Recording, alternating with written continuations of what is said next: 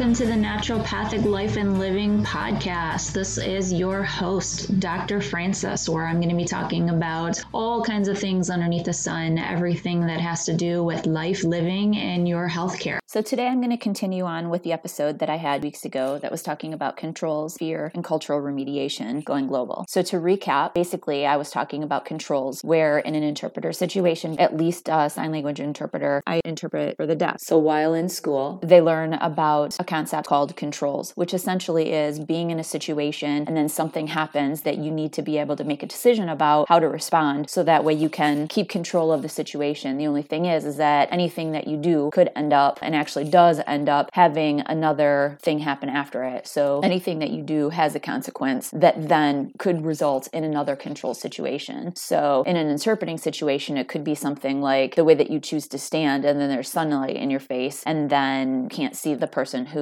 you need to understand what their sign movements are. So you would have to move where you are, which could cause a different situation. So, that's one example, and that essentially a control is just something that happens that you have to respond to be able to move on in your day, or however you want to think about that. And so I did a lot of referencing to a control panel and gears and noticing that the problem isn't actually a gear that is a problem. If you have a machine where a gear gets loose and comes off, but the problem is actually something that happened prior to getting to that gear and that system, but the gear was susceptible to whatever the issue was. So the gear was the weakest link that caused that whole entire system to fail because something was happening prior to the position of the gear that made the system dysfunction in the first place, which ended up resulting in a problem, which is something that happens in our bodies as well, because something could happen and then there's a dysfunction that creates a problem that you're not aware that there's a problem until it reaches the weakest link, until it reaches that susceptibility, that particular organ that isn't optimized or fully supported or something like that. And then there's a dysfunction or a dis-ease, a disease in that area, like your stomach or your liver or your pancreas or muscles or whatever area that is compromised in you. So it seems like that's what the problem is, when actually the problem is something that happened before that, which ended up generating a problem in that end organ. The next concept that I talk about was fear, which is essentially a recognition of a problem without knowing how to resolve the problem. Okay. And then when I talked about cultural remediation, which in an interpreting situation, as an interpreter, we have to make sure that the message from one client is being accurately represented to the second client. A lot of the problems that come up with cross-cultural communication is the difference of understanding of what certain words and concepts are. Because if you think about everything in life as a wagon wheel and the concept that you're thinking about is the hub in the center, and every spoke is a dividing line between that area and the next area, kind of like if you take a pie and you slice it up and every slice of the pie is like another concept, another field, another culture, another language, something like that. If it's a wagon wheel kind of concept, then the two spokes would be like the slice marks of the knife when cutting a piece out of the pie. And then each of those air gap spaces in your wheel is going to be another one of those dividers. So another one of those divisions. So another field, another concept, another language. Everybody that would be standing in that space is looking at the hub in the center, and they have a different perspective from some other group of people standing in a different slice of that pie, in a different section of that wheel, looking at the same concept. It's like a similar kind of concept of the blind men that were confronted with an elephant. So there are different men standing around an elephant and they're blind, so they can't literally visually see it. So they're reaching out with their hands, and one of them is at the tail, one of them is at the tusk, one of them is at the side, one of them is at the ear, for example. And so every single one of them has their own experience of what an elephant is, which is completely different than the experience of one of the other ones because they have a very limited perspective of what they're experiencing. And so that's the same kind of concept of all the little spaces between the spokes of a wheel, and they're looking at the hub in the center. So everybody collectively is able to see what that thing is in the center of the hub. So whatever this concept is, everybody can see it. But because most people have such limited perspectives, because they can only see what's in front of their face, essentially, depending on how big of a step you take back to be able to get in more of the big picture will make a difference. However, collectively, each little slice of that pie or each little triangular space of the wagon wheel, depending on whichever example that you're utilizing to make sense out of what I'm talking about, all of those people in general probably have the same kind of concept of what they're looking at because they're all looking at it from the same perspective. That's all the same culture with the same language and the same understanding of what those words mean, because words are just symbols representative of concepts, and everybody has the same concepts in general,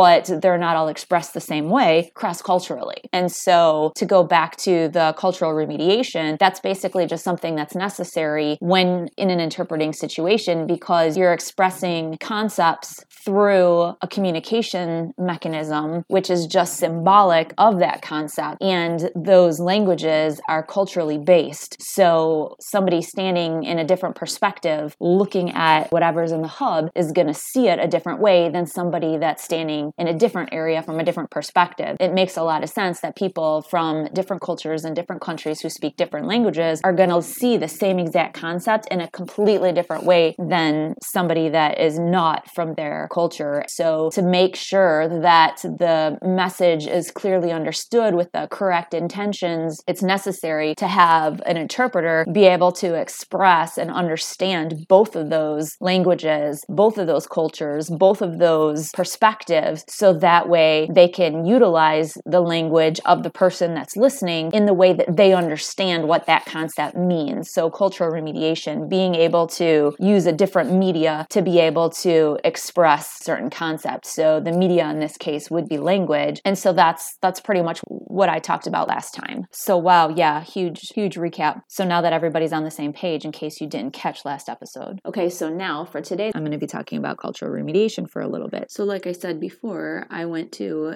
interpreter training school because my son is deaf. And rather than making excuses for not being able to know how to communicate with him or feeling like I was inadequate as a parent or anything like that, I went to interpreter training school. I mean, I started going to school to learn sign language and then eventually went into an interpreter training program because my kid, my responsibility, my job, and if the way he needed to be able to learn and to be able to communicate was through sign language, I needed to be able to know how to be able to meet his needs appropriately. And again, for interpreters, one of the things that they teach is cultural remediation, because when you're in an interpreting situation, especially with the deaf, because you're going from a hearing to a non-hearing, you're communicating between two completely different cultures that have different perspectives and different ways that they view things, think about things, and utilize words differently as the symbols to represent the concepts that they're intending to share with people when they communicate with each other. Essentially, the words they use mean different things than what the other group believes they mean. You're communicating between culture, within culture. Okay, so you're blending the two cultures, so that way the understanding of what one person is intending is received with the same meaning, with the same intention as it was given. Okay, so different communities, different cultures, like those different schools that I've taught at and discussed in last episode, they have different sets of expectations and meanings about what's happening. So they witness something and they would say it in a different way than somebody else would, because their understanding of the words that they use are different because it just evolved differently. And so a lot of times when interpreting for people within hearing and deaf communities, the cultural understanding needs to be addressed as well, because something one person says can be very offensive to what the other person hears if they don't understand the perspective of what that's supposed to mean. And certain things are understood in one culture, like certain things are understood in the deaf community that aren't understood in a hearing community. For example, the schools, there are things like commonly known acronyms and things like that would have to be explained. You can't just use the initials for something like ISD or like the name of a school. You can't just use the initials. I mean, even in people that can hear, if I said MSU, which school am I talking about, right? Well, you could assume that it's a school. You could assume that it's some state university, but do you know which state it is? I mean, how many different states start with an M, and how many different state universities of those different states that start with M use the initials MSU for their state university? I went to a school called MSU, but do you know which school it was? Maybe, maybe not. If you were part of a community that I grew up in, then you would know which one it is. If you were a part of a different community that I didn't grow up in, but you grew up in a community that has an MSU, you would assume that I went to your MSU, even though maybe I didn't, right? So cultural remediation is necessary. You got to be able to say, oh, hold on a second, in your culture it means this, but in the way that I grew up it means this. By going through this program, I was exposed to a whole nother culture that if my son wasn't deaf, I never really would have had this kind of enlightenment with. Quite honestly, whenever you're in a different culture, you have a different perspective than a different culture. And granted, I'm not deaf, but I had to be the one who brought my son into the deaf culture to be able to give him that exposure, because that is a culture that he was born into. Even though he's my child, I'm not really a part of it. I'm an advocate for him, definitely. And because I can understand a perspective as best I can from being not deaf and being exposed to different types of oppressions and understand through him what he needs, I can associate as much as possible to that perspective. I'm capable of seeing a way of understanding from both sides. In the interpreter situation, they call it bi.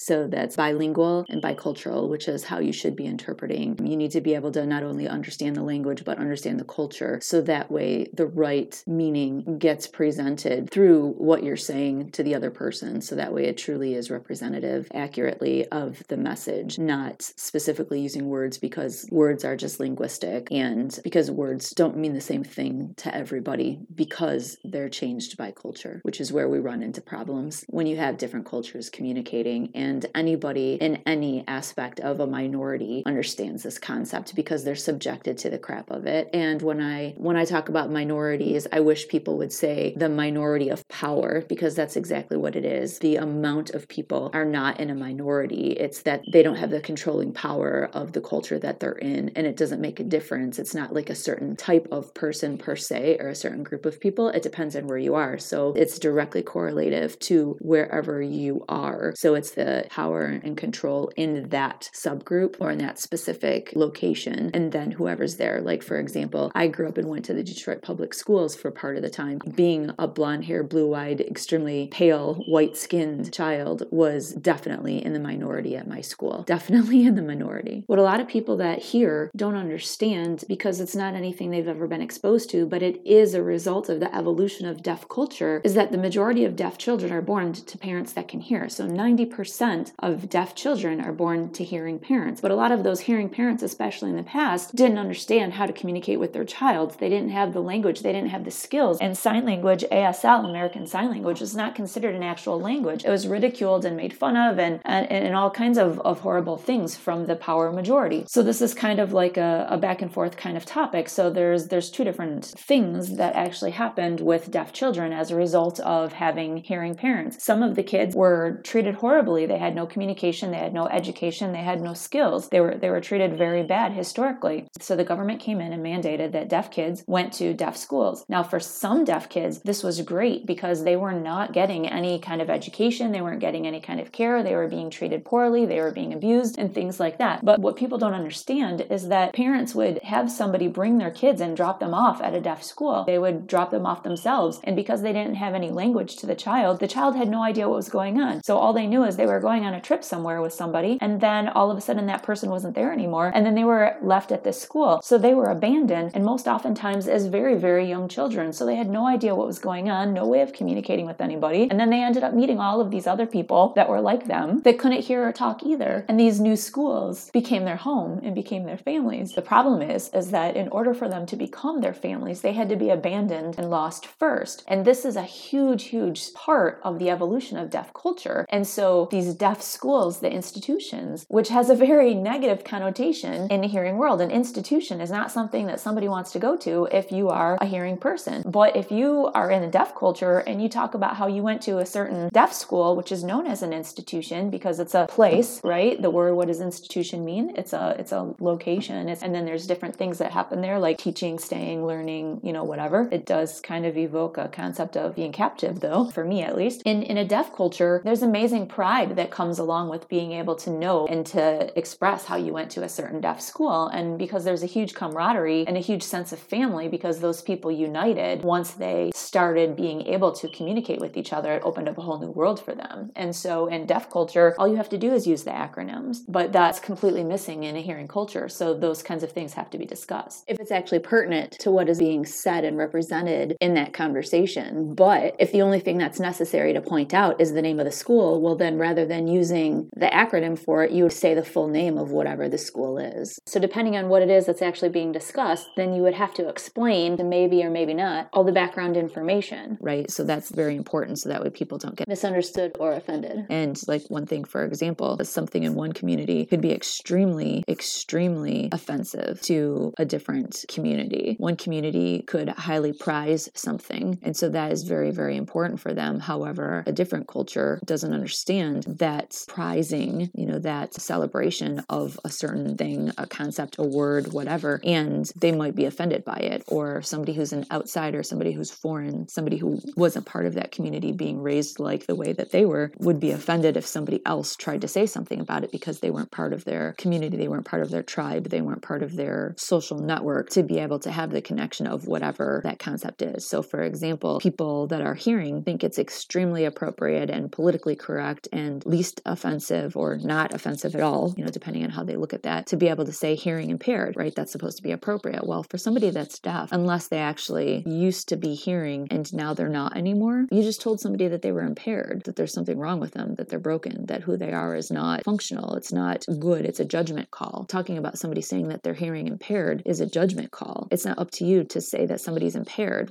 Who are you to be able to determine the functionality of somebody else? Like, it's not up to you to decide that and to be able to tell a deaf person that they're hearing impaired. No, they don't hear. They just don't hear. It's that simple. There's no judgment there. They don't hear. That's an observation. Saying that somebody doesn't hear is an observation. Saying that somebody is hearing impaired is a judgment because it implies that the norm is supposed to be to hear. Well, somebody who is born deaf, their norm is not to hear. Their norm is specifically to not hear because they don't hear. So their complete and totality of who they are is to not hear. So that's something to consider. Most people that hear think that, oh my gosh, you can't hear. We need to fix that. We need to be able to make you hear. Well, I mean, quite honestly, sometimes it would be really nice to not be able to hear, because you ever heard that high-pitched voice that just annoys the crap out of you? That really high-pitched sound that you just can't stop? Or people who sing off-key? No judgment there, just an observation. But I mean, my ears, that causes a disruption to my system. And so it's difficult to deal with. Certain voices, certain tones, sometimes it would be really nice to not be able to hear those. I mean, that's why we mute things, right? Is to be able to create the opportunity for lack of being able to hear something. For some people, that's just their norm. That's fine. And that doesn't mean that they're impaired. It doesn't mean they're broken. It doesn't mean there's anything wrong with them. It means that their norm is different than your norm is. And I mean, I don't know that, and maybe there is, but consider the possibility that in a deaf culture, they call people that hear deaf impaired, I mean, does that, you see where I'm coming from? You see the different perspectives. So cultural remediation is necessary because there are a lot of emotions attached to words and concepts and appropriateness and what one culture would say is acceptable or hurtful or whatever. And so whenever there's the possibility of groups of people coming together, because we do have the internet and we do have travel and we do have communication across communities and within different people, and even just from one family to the next door neighbor, you can have completely different concepts of cultural norm and the way that people behave. So then it's extremely imperative to be able to make sure that everybody's on the same page, to be able to have that interpreter who can say, oh, hold on a second, pause, let's take a time out. Let's look at the situation when something happens, when there's that gear that's loose, when there's a disruption, when there's a dysfunction, that somebody can say, okay, hold on a second. This is what this community is saying. This is what this community is saying. And to be able to do that cultural remediation, to put everybody on the same page, so that way everybody understands the meaning behind the message instead of jumping to conclusions based on what certain words mean in certain cultures because it's going cross-cultural. And so this class that I went to over a weekend, that's exactly what happened. And when I was in that class and I witnessed something that the speaker had said that was completely not appropriate for the culture of the audience, I could see that cultural remediation was necessary. However, because of the location of where it was and my history of advocating and standing out and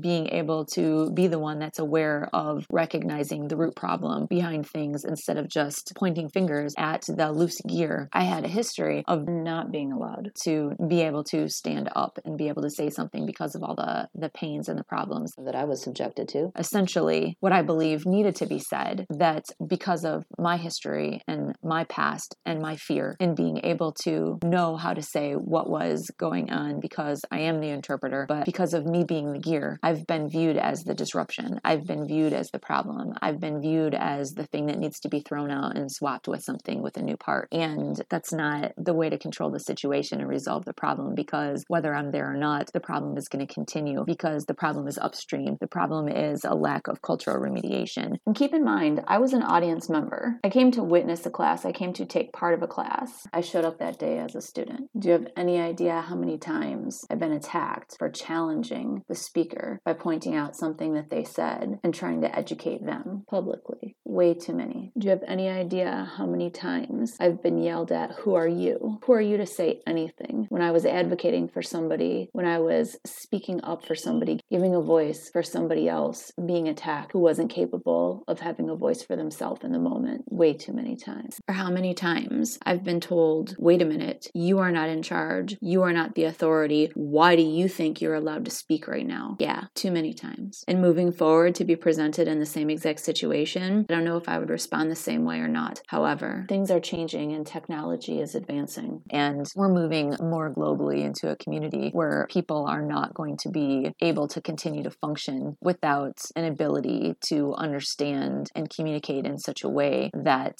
is isolated without being able to recognize the differences across cultures. And so essentially, people are going to soon be aware and able to recognize that the gear isn't the problem. The gear is the symptom that is indicative of a problem. And so whenever there's a disruption, whenever there's a symptom, whenever there's something screaming that there's something wrong, please pay attention to that and then use that to go back in time to look up the line to see where the problem occurred. In a social situation, it's going to be based on understandings and words that were used to be able to describe certain situations, to be able to create a conversation based on the culture and the social norms of the time. And times change, unlike a machine that just operates and it does what it's supposed to do because of the way that it was created. See, we were created not as simple machines, but as very, very complex organisms with a mind, a body, a heart, and a soul. And as we grow and adapt and we recognize cross-culturally the ways that other communities have been able to understand the same kind of concepts that we understand, we get a different perspective and a wider awareness in view of those concepts, which make us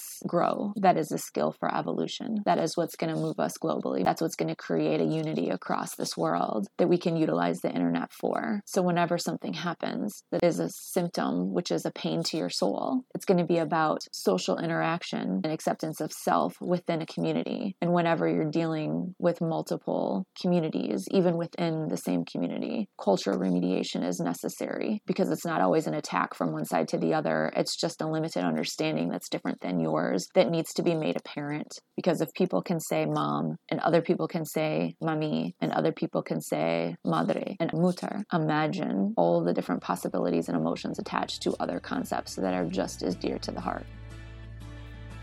All right, everybody, that ends our episode for today. I hope you were able to get some helpful information to be able to live more naturally. So if you like what I had to say today and you found it beneficial or helpful, please go ahead and share. And if there's anything going on where you need to find a naturopathic doctor or for any reason you need somebody to talk to, please go ahead and call me. You can find me online at cannassist.me. That's CANNASSIST.me. This is Dr. Francis saying enjoy, have fun, and until next time,